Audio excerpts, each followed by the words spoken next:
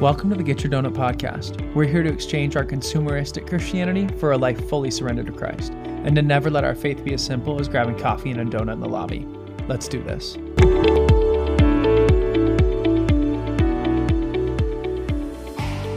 Well, welcome everybody. You are listening to episode 5 of the Get Your Donut podcast. My name is Noah Reed. I'm your host. I'm excited to be here today. Excited that you're here. We've got some good stuff lined up. Today, we're going to be talking about caring for and equipping the next generation, what we can do as the body of Christ to equip and train and build up the next generation of those kids and youth and young adults in our churches. And here with me is a close friend of mine and an awesome partner in ministry. His name is Jake Saxton. Jake, thank you so much for being here, man. What's going on, Noah? It's so good to be here with you, man. Excited for the podcast. Sweet, dude. Yeah, it's a blessing to have Jake on. Jake and I actually went to Biola together, got to know each other a little bit through a couple classes there, and then but not super in depth, huh? And then kind of became friends after graduating, I guess. Like moved to different parts of the state and then became closer somehow. It's funny how that works, huh? Yeah, that's a story for another time. But Jake, we're going to hear a little bit more about you, but first, I like to ask everyone who comes on the show, man, what is your favorite kind of donut? And you got to tell us why. So honestly, I was prepping for this question and I was pretty excited because this might be a little left field for some people, but I love a good huckleberry donut. A good huckleberry donut because I believe there's a perfect amount of cake in there, but also with the sweetness. I don't love too much like chocolatey pastries and stuff. I've always kind of been more in the fruity flavors, and so I would have to say a huckleberry donut. There's a good place down by my wife and I. It's called JD Flannel's Donuts. I don't know if you've heard of it. No. There's also a Sidecar Donut too in Newport Beach or Costa Mesa area. Super good. But yeah, they both do huckleberry donuts. Huckleberry Donuts. They kind of do the gourmet donuts, so you're paying a good $4 to $5 a donut, but it's well worth it though. I was gonna say a huckleberry donut is not like 79 cents. That thing is costing you multiple dollars, right? It's not your Krispy Kreme. No. That's why. Does a huckleberry donut have filling, or is it just all cake?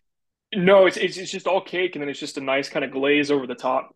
Dang. I think it's perfect. But yeah, that sounds good. I mean, I've said it again and again. I'm a maple bar guy through and through.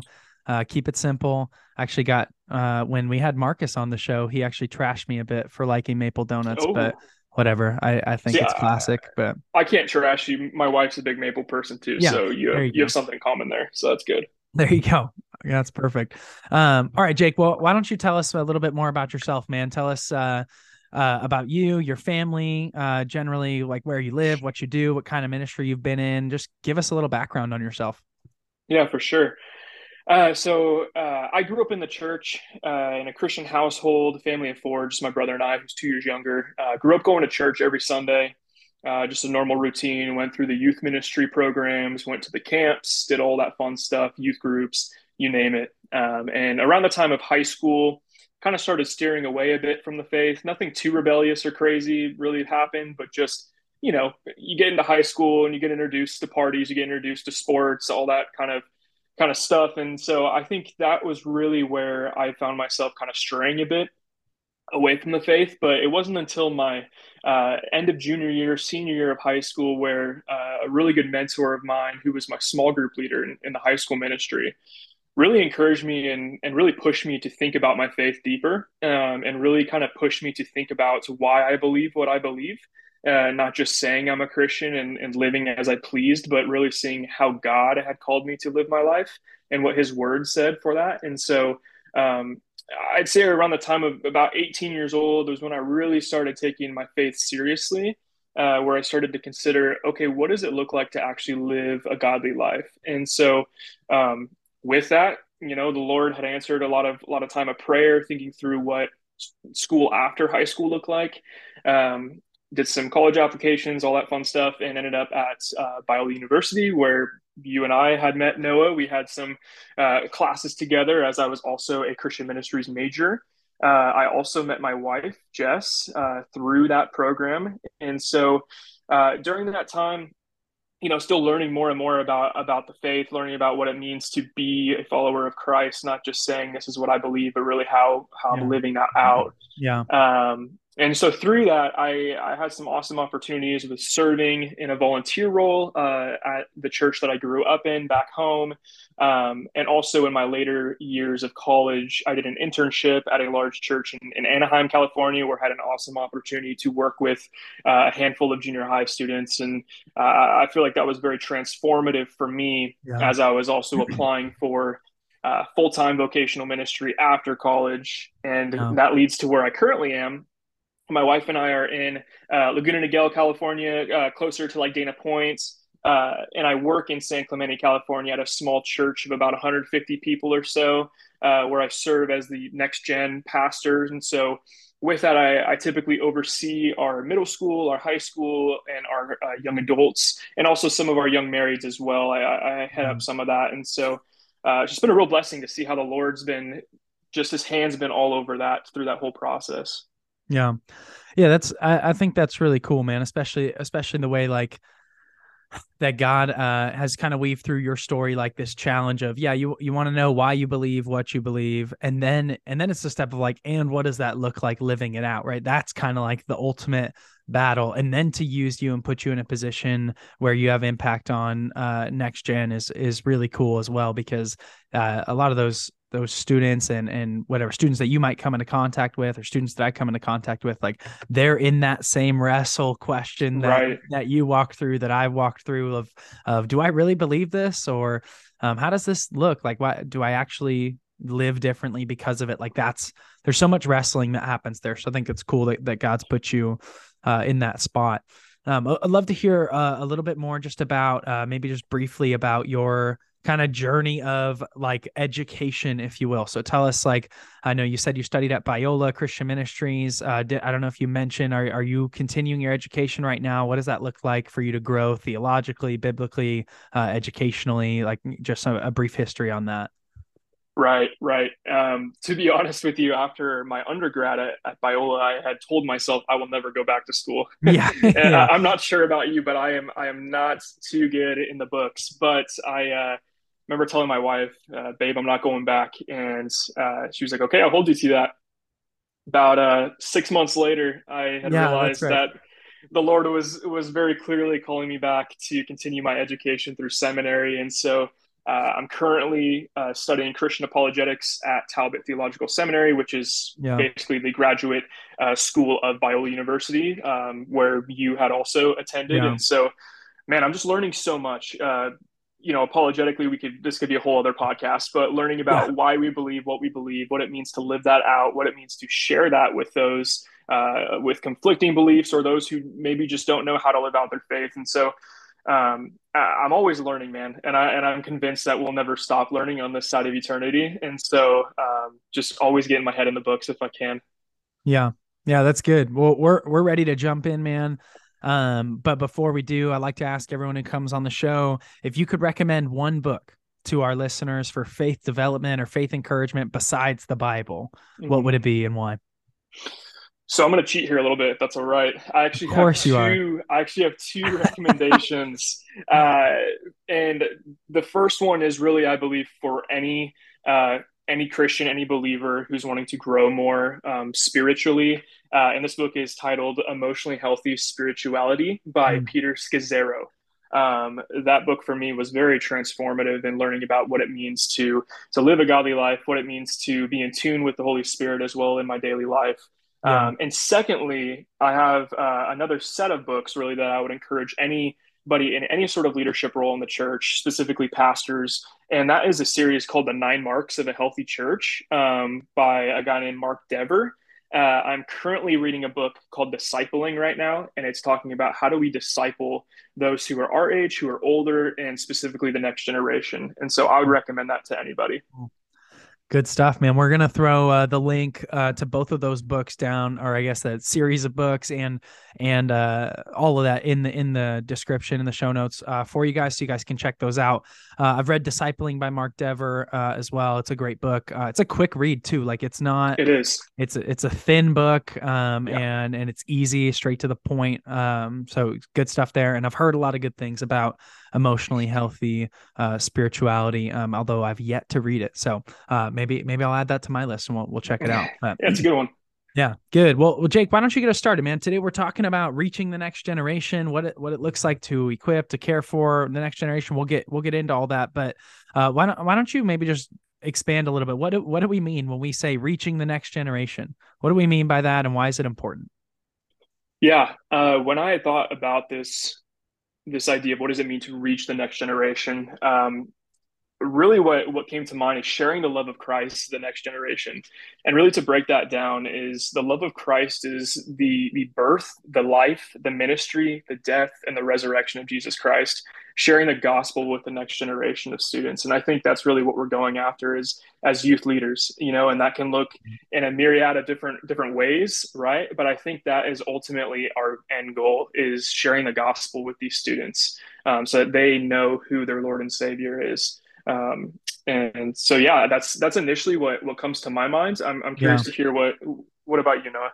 Yeah, I definitely agree. I always think of it too in kind of terms of like two what's the word? Like I don't know, the tension, there's always a tension in ministry between evangelism and discipleship, Right, right? And they're two wings of a plane. If you just have one, well, your plane probably crashes. But for sake of the imagery, you're going in circles, right? Like if you're in a kayak and you're right, just paddling on one side, you're just spinning in circles.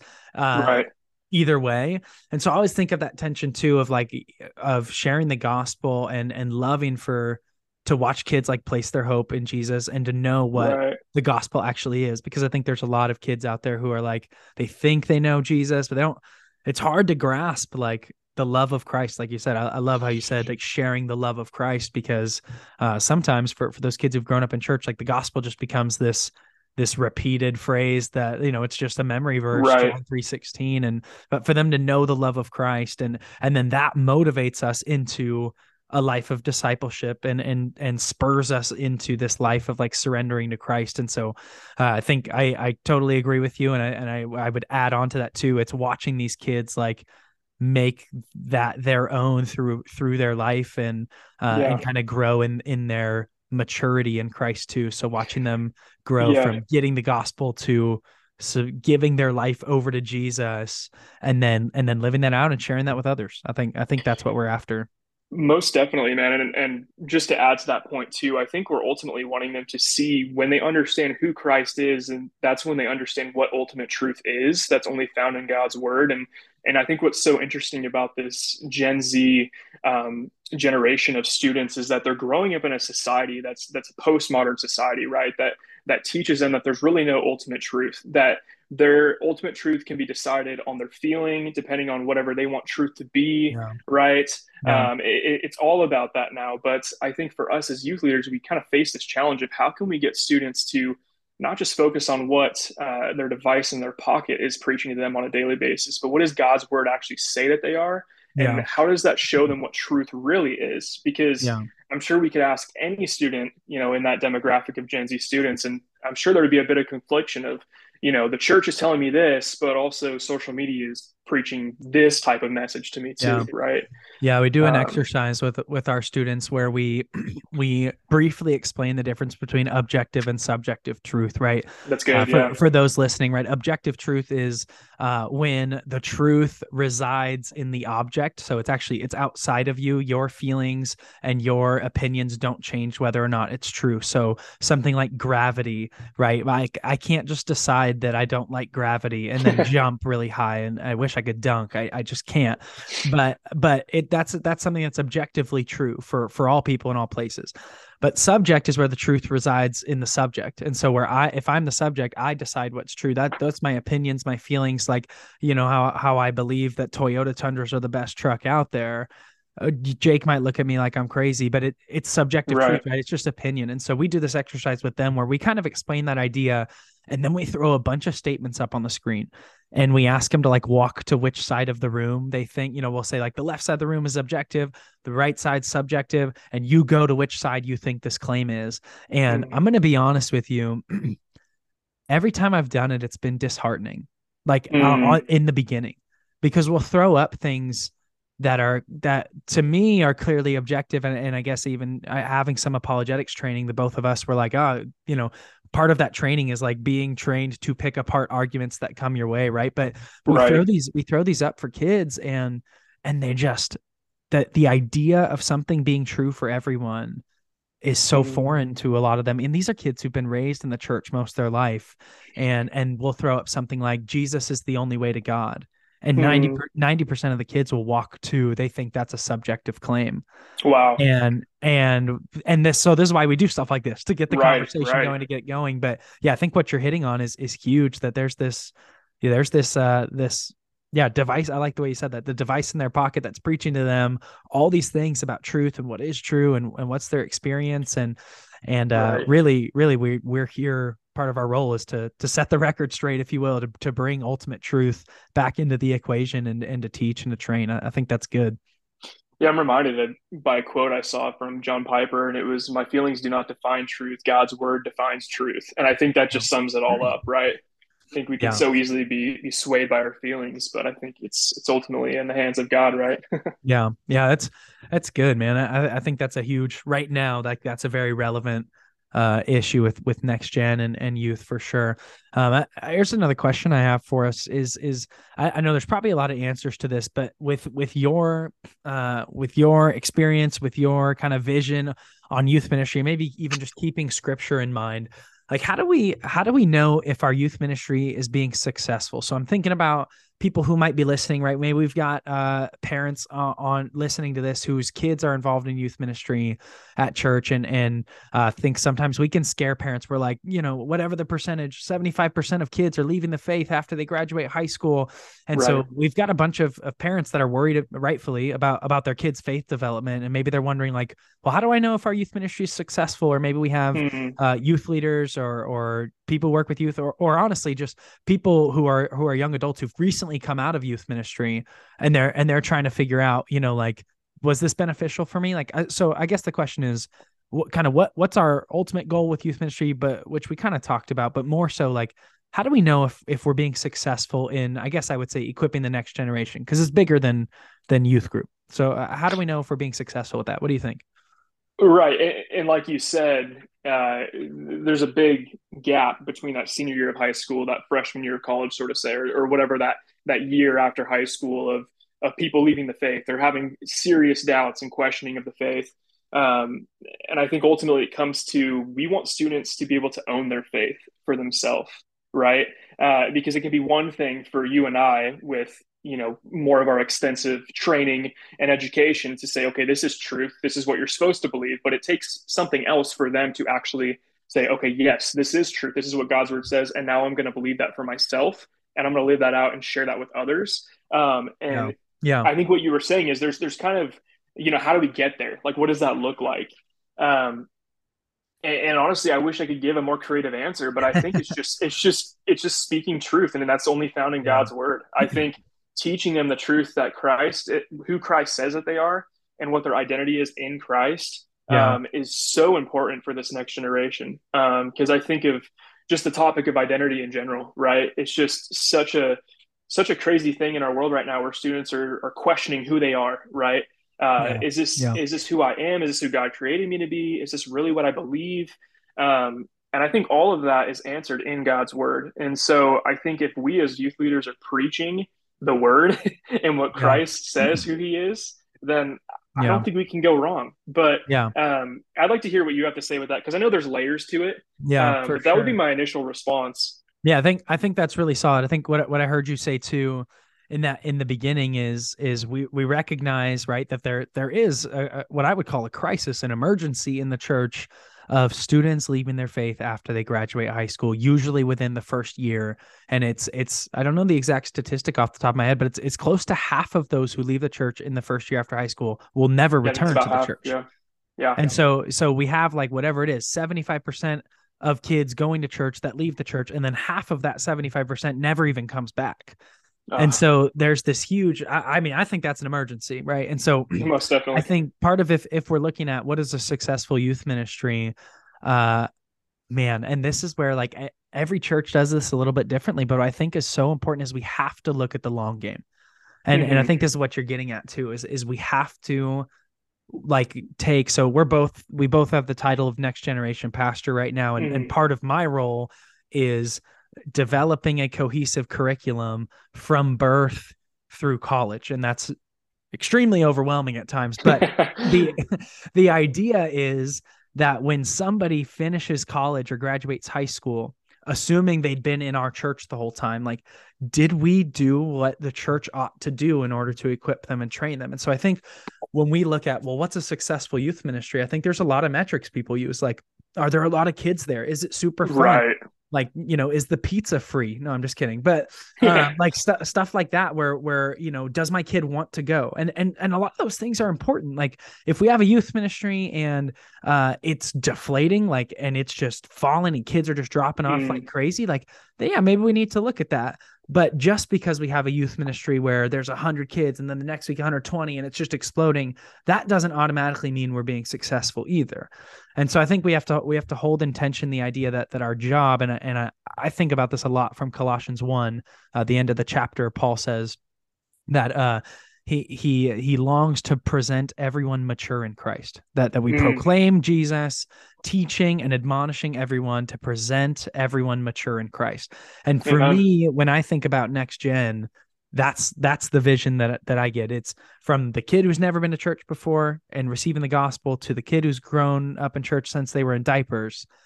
Like, we want to present them mature in Christ. And so you started to get into, like, how do we do that? And I think you nailed one of the biggest ones on the head is teaching truth and teaching the word. Like, it's very difficult to be a mature follower of Jesus if you don't know what Jesus actually said. And Right. everything that Jesus said is in scripture. So we ought to start with teaching that. But I think too, we can look on a more holistic sense and say, well, what does it mean to be mature in Christ? Like, what does that actually mean?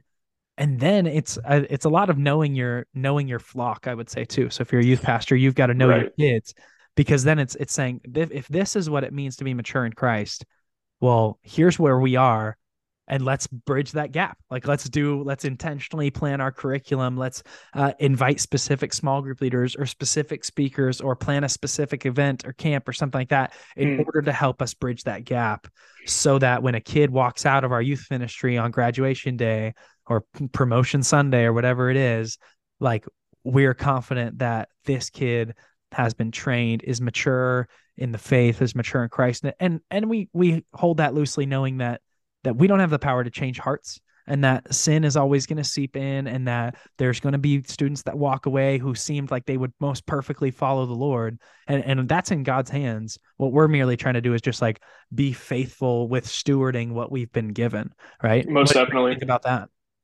Yeah.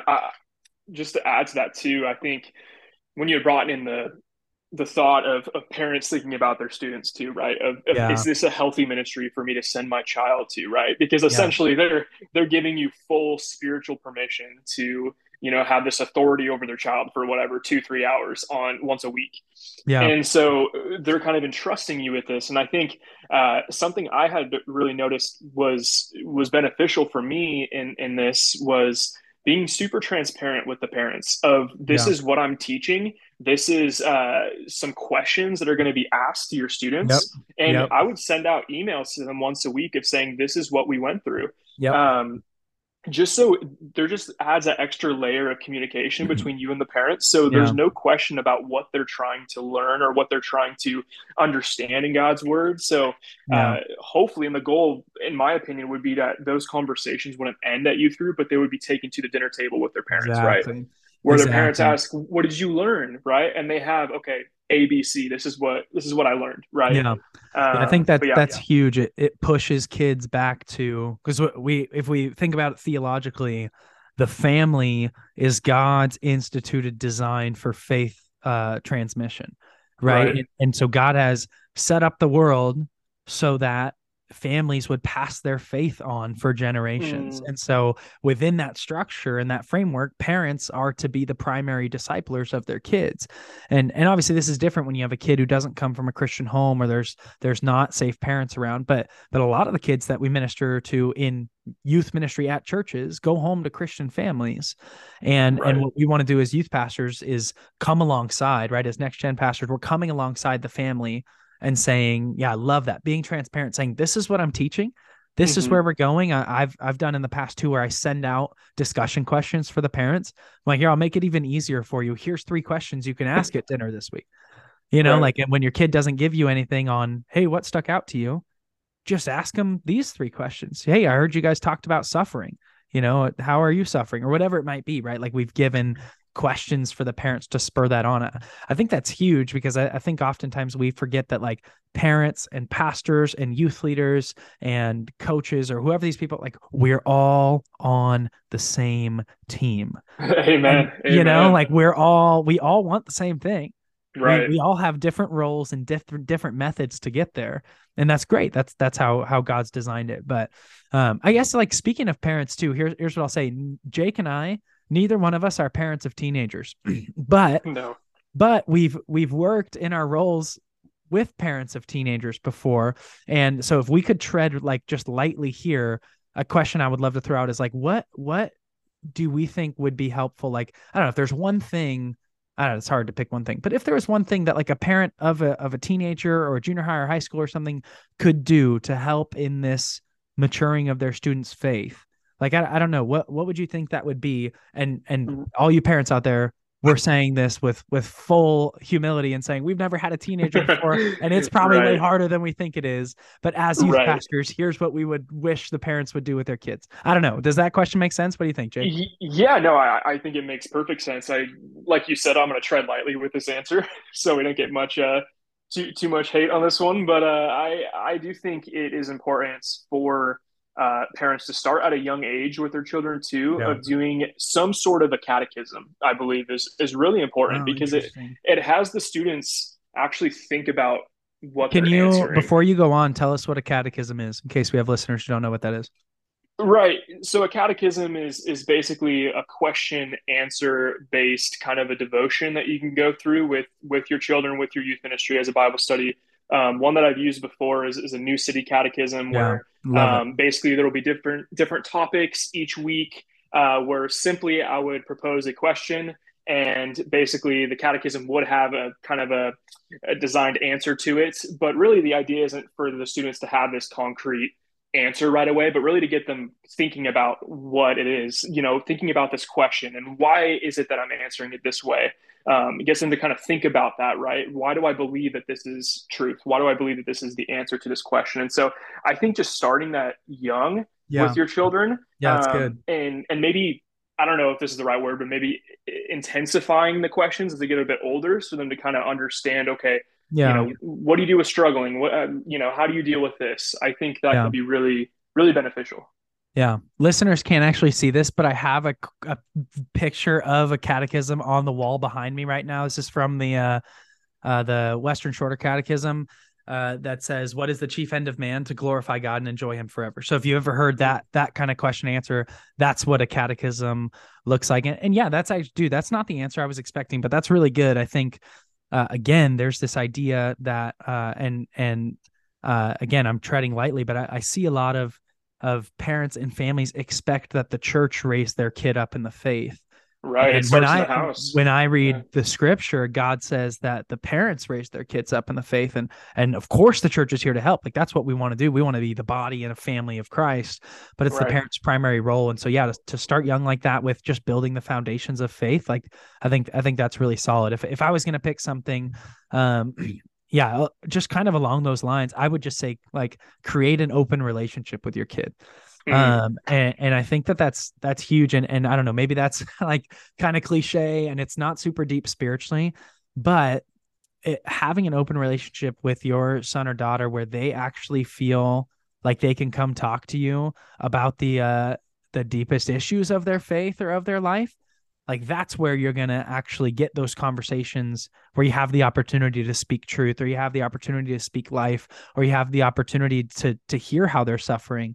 Is if Right. you can do things that make your child just feel really safe talking to you about whatever they might be going through. And so a lot of that is holding your tongue a little bit, maybe, or not being so quick to, like, put a child in trouble because they just told you something. Are we going to punish them for something they confessed when every time we confess to God, He's faithful to forgive us? And I'm not telling you can't never discipline your kid. That's obviously not what I'm saying. But I think that, yeah, having an open relationship with your son or daughter, I think, is huge for faith development, faith transmission. It creates a relationship too that goes beyond, like, the parent child relationship. So when your child becomes an adult, obviously you're always their parent, but there's a shift in the relationship, in the sense of you're both adults now, and figuring that out. Right. Now you already are used to having these open conversations as adults together about what it looks like to follow Jesus. But Yeah. Jake, we're gonna wrap up here in a couple minutes. But let's just talk briefly about where do we see the church doing this well? So when it comes to youth ministry, reaching the next generation, like what is encouraging, do you think, about like the current state of the church here in the West, I guess you could say, about next generation stuff? What do you think's encouraging about that?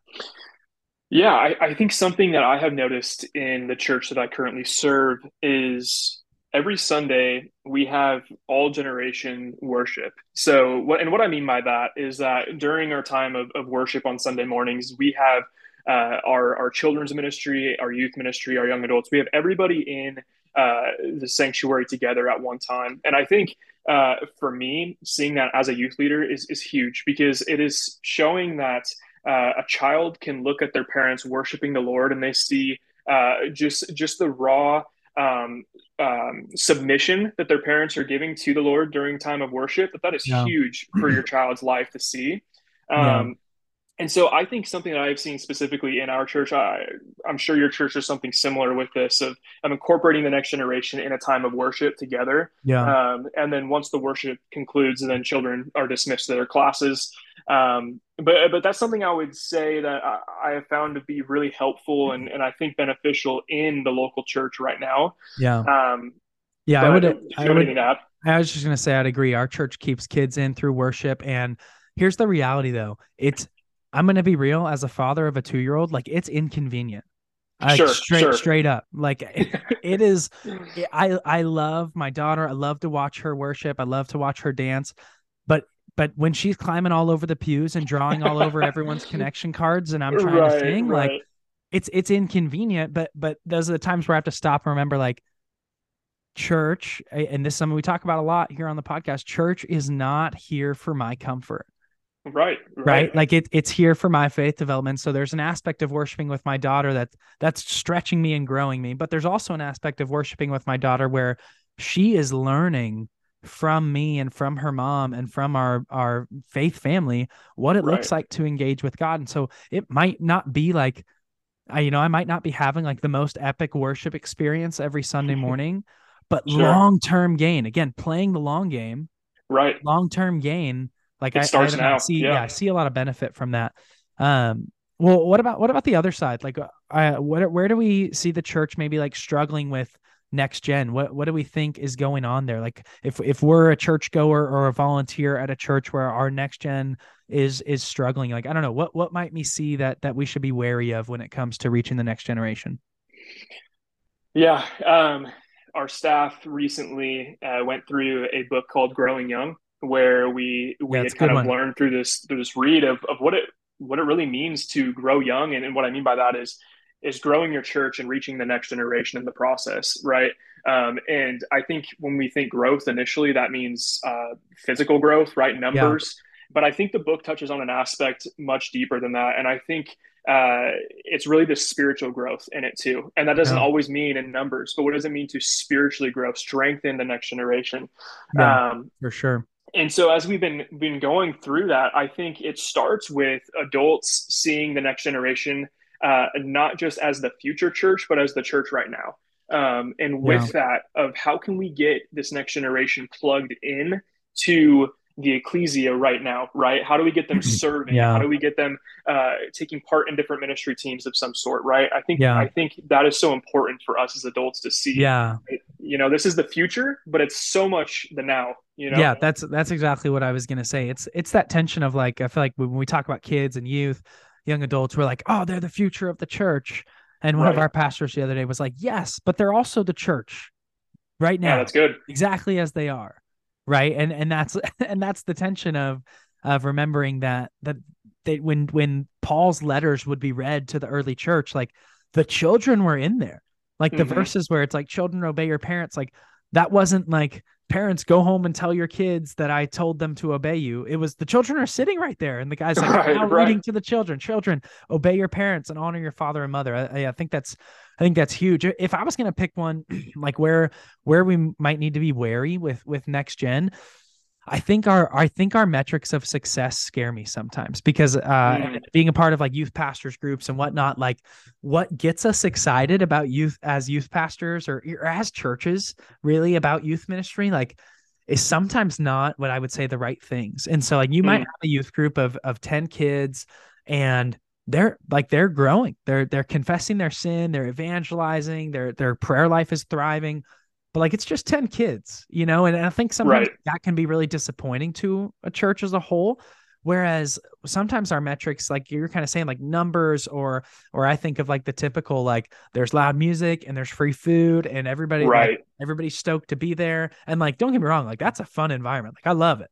But Sure. but I don't know if that's how we define success. And so I think sometimes though, that's what's easier. Like youth ministry is easier that way. Not Right. not that if you youth pastor a large church, it's easy, but No, that no. but that to define your success by creating a fun and exciting environment, I think that's easier than it is to define your success by spiritual health, growth, and maturity.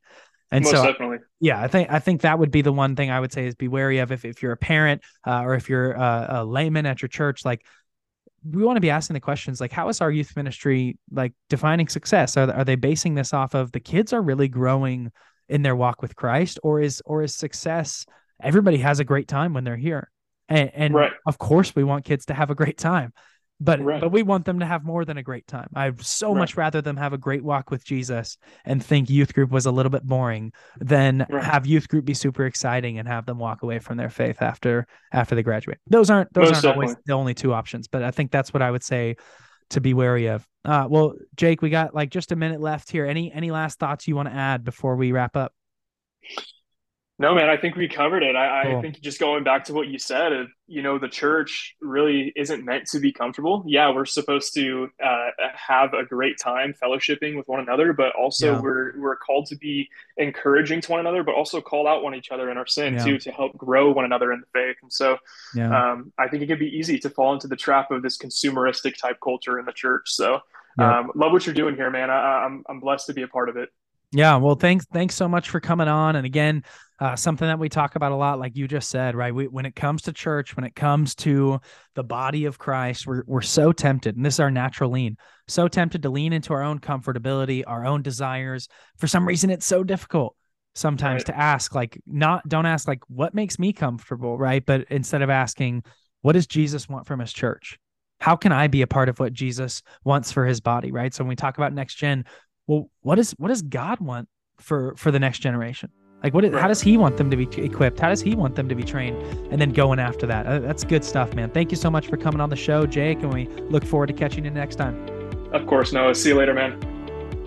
Thank you for listening to this episode of the Get Your Donut podcast. Make sure you subscribe to the show so you never miss an episode.